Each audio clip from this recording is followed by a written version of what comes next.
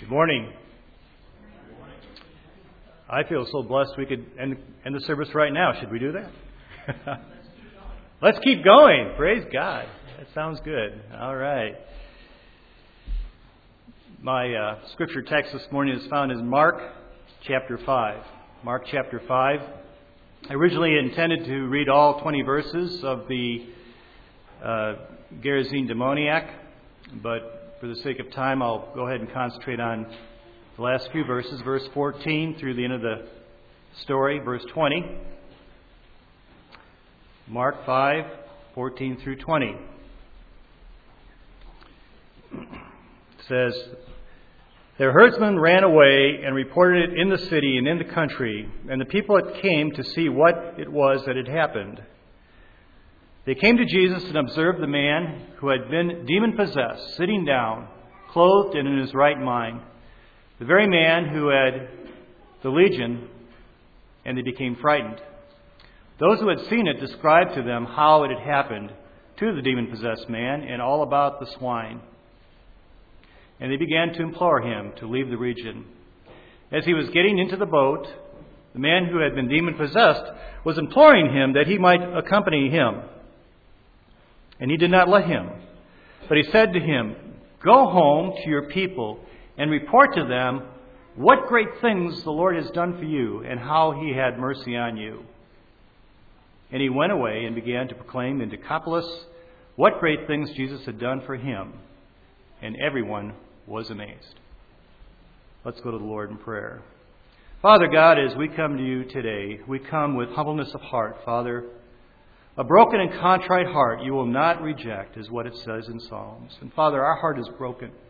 Broken over our sin, Father. We place ourselves in the position of this demon-possessed man, Father, and how you've miraculously healed us. And so, Father, as we come before you, we open up the Word. We pray that you penetrate our heart. In Christ's name I pray. Amen.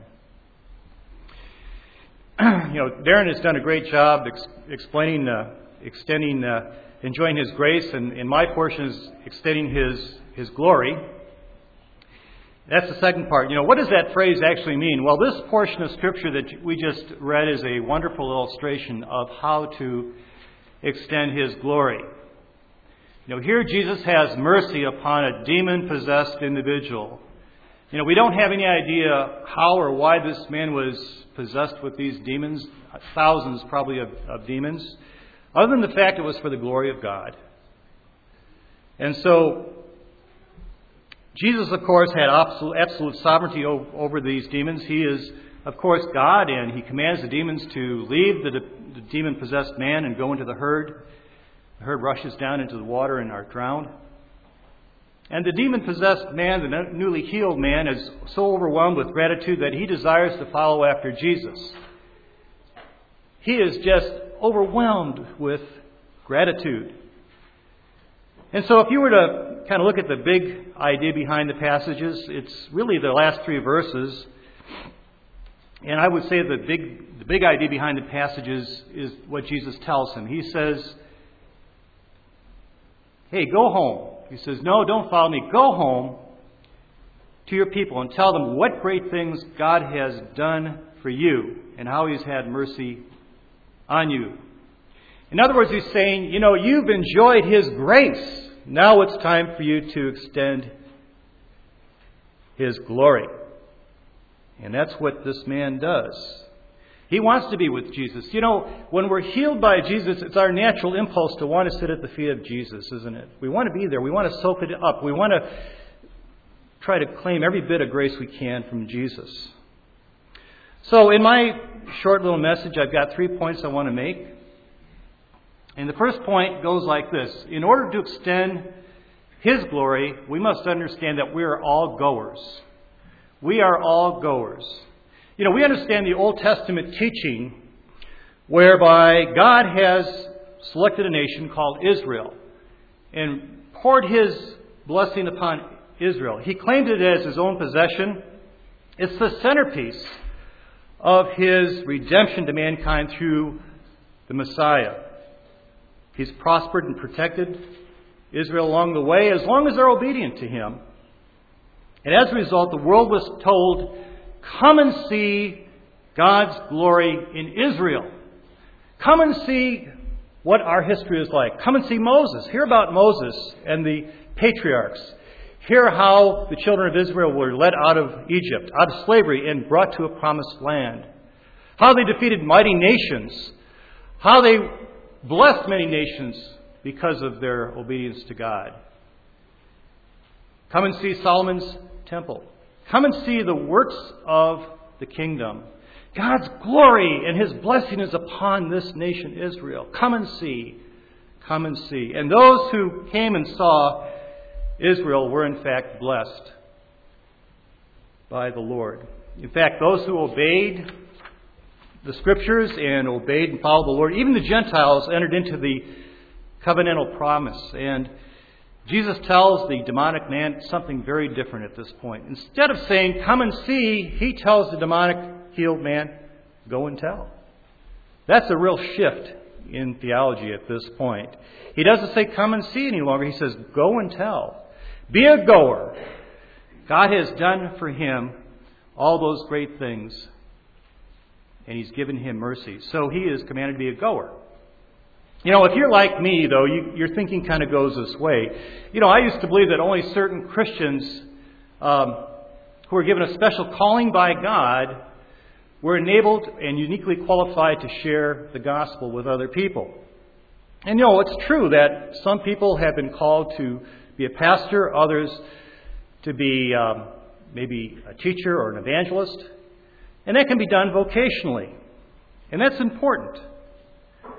But we have to understand this. You godly mothers, and I look around and see many mothers here in this particular congregation. You know, you can be just as effective in extending His glory to your children.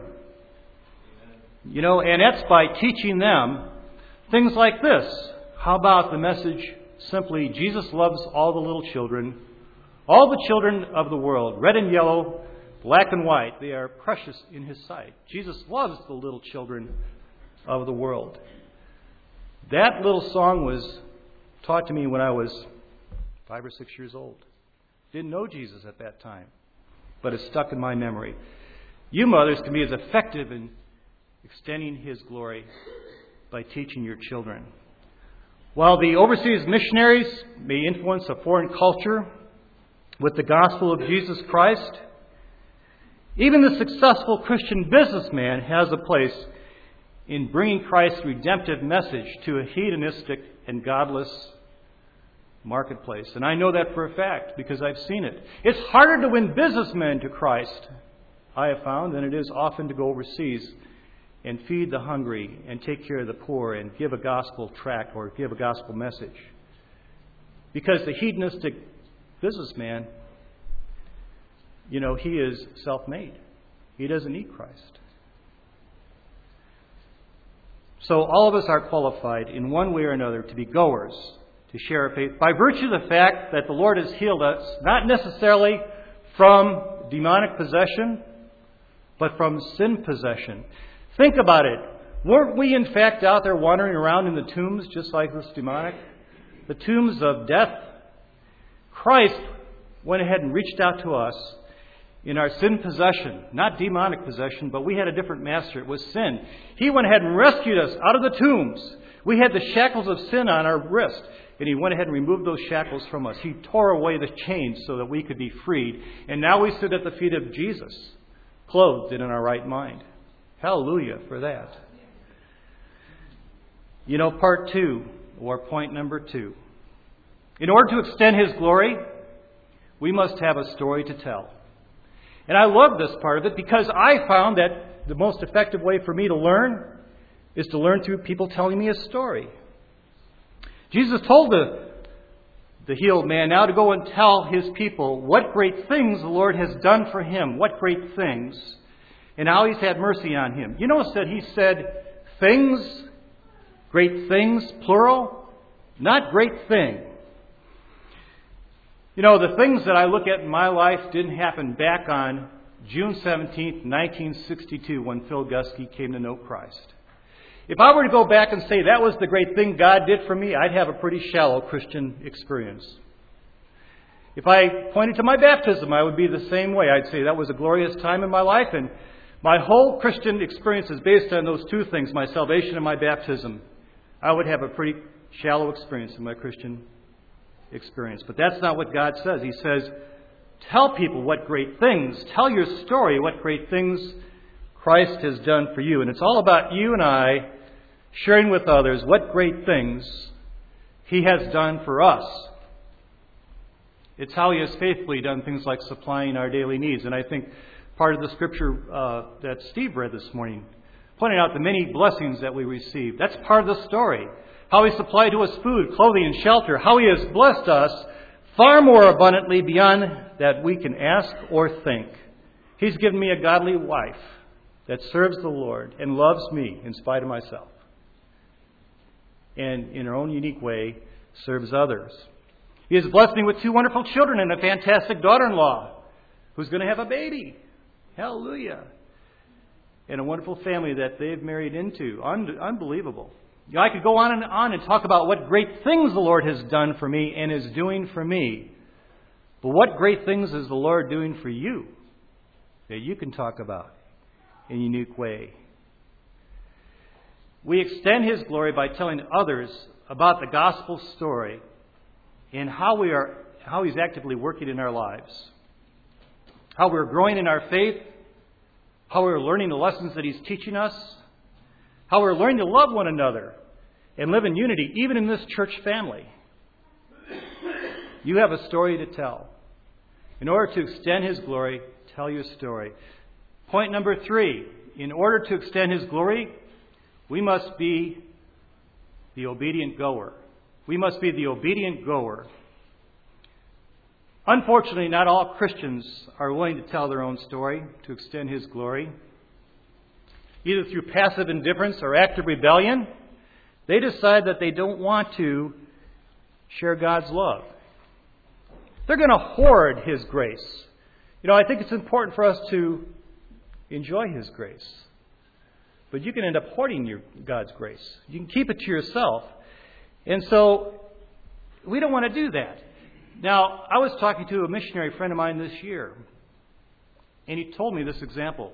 He says, you know, the church that he's sponsored by, his home church, is really stingy. This man goes around all over the country and raises money for overseas missions. He's got a wonderful ministry, but his own church gives about that much to ministry. He says they're very jealous with their dollars.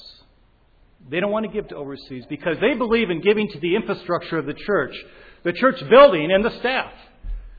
They're careful to preserve those funds so that they can go ahead and enjoy their grace right here. And I thought about that for a long time, and I thought about saying something like, you know what? God, just prevent us from doing that. I would rather see this church burn to the ground than us do something like that. We don't want to prevent God's grace from being extended overseas. No way. We want to extend His glory. So it can be done at the church level as well. But, let's go back to the individual for a second. Maybe God hasn't done great things that you can talk about in your life because you don't know the Lord. Maybe you don't know His grace. Maybe He has not shown you Himself. And so, I'm not here to decide who belongs to the kingdom or not. I do know that there are tares placed among wheat and there's wolves among sheep. But we do see a lot of disobedience in the church. A lot of people are not going. So don't be one of those who want to enjoy God's grace, but neglect to extend God's glory. Don't be the Christian consumer, as I call it. Be free in extending God's grace. Verse 20 says this. It says, and he went away and began to proclaim in Decapolis what great things Jesus has done for him. And everyone was amazed. Are you willing to tell your story and extend His glory to others? I hope you are.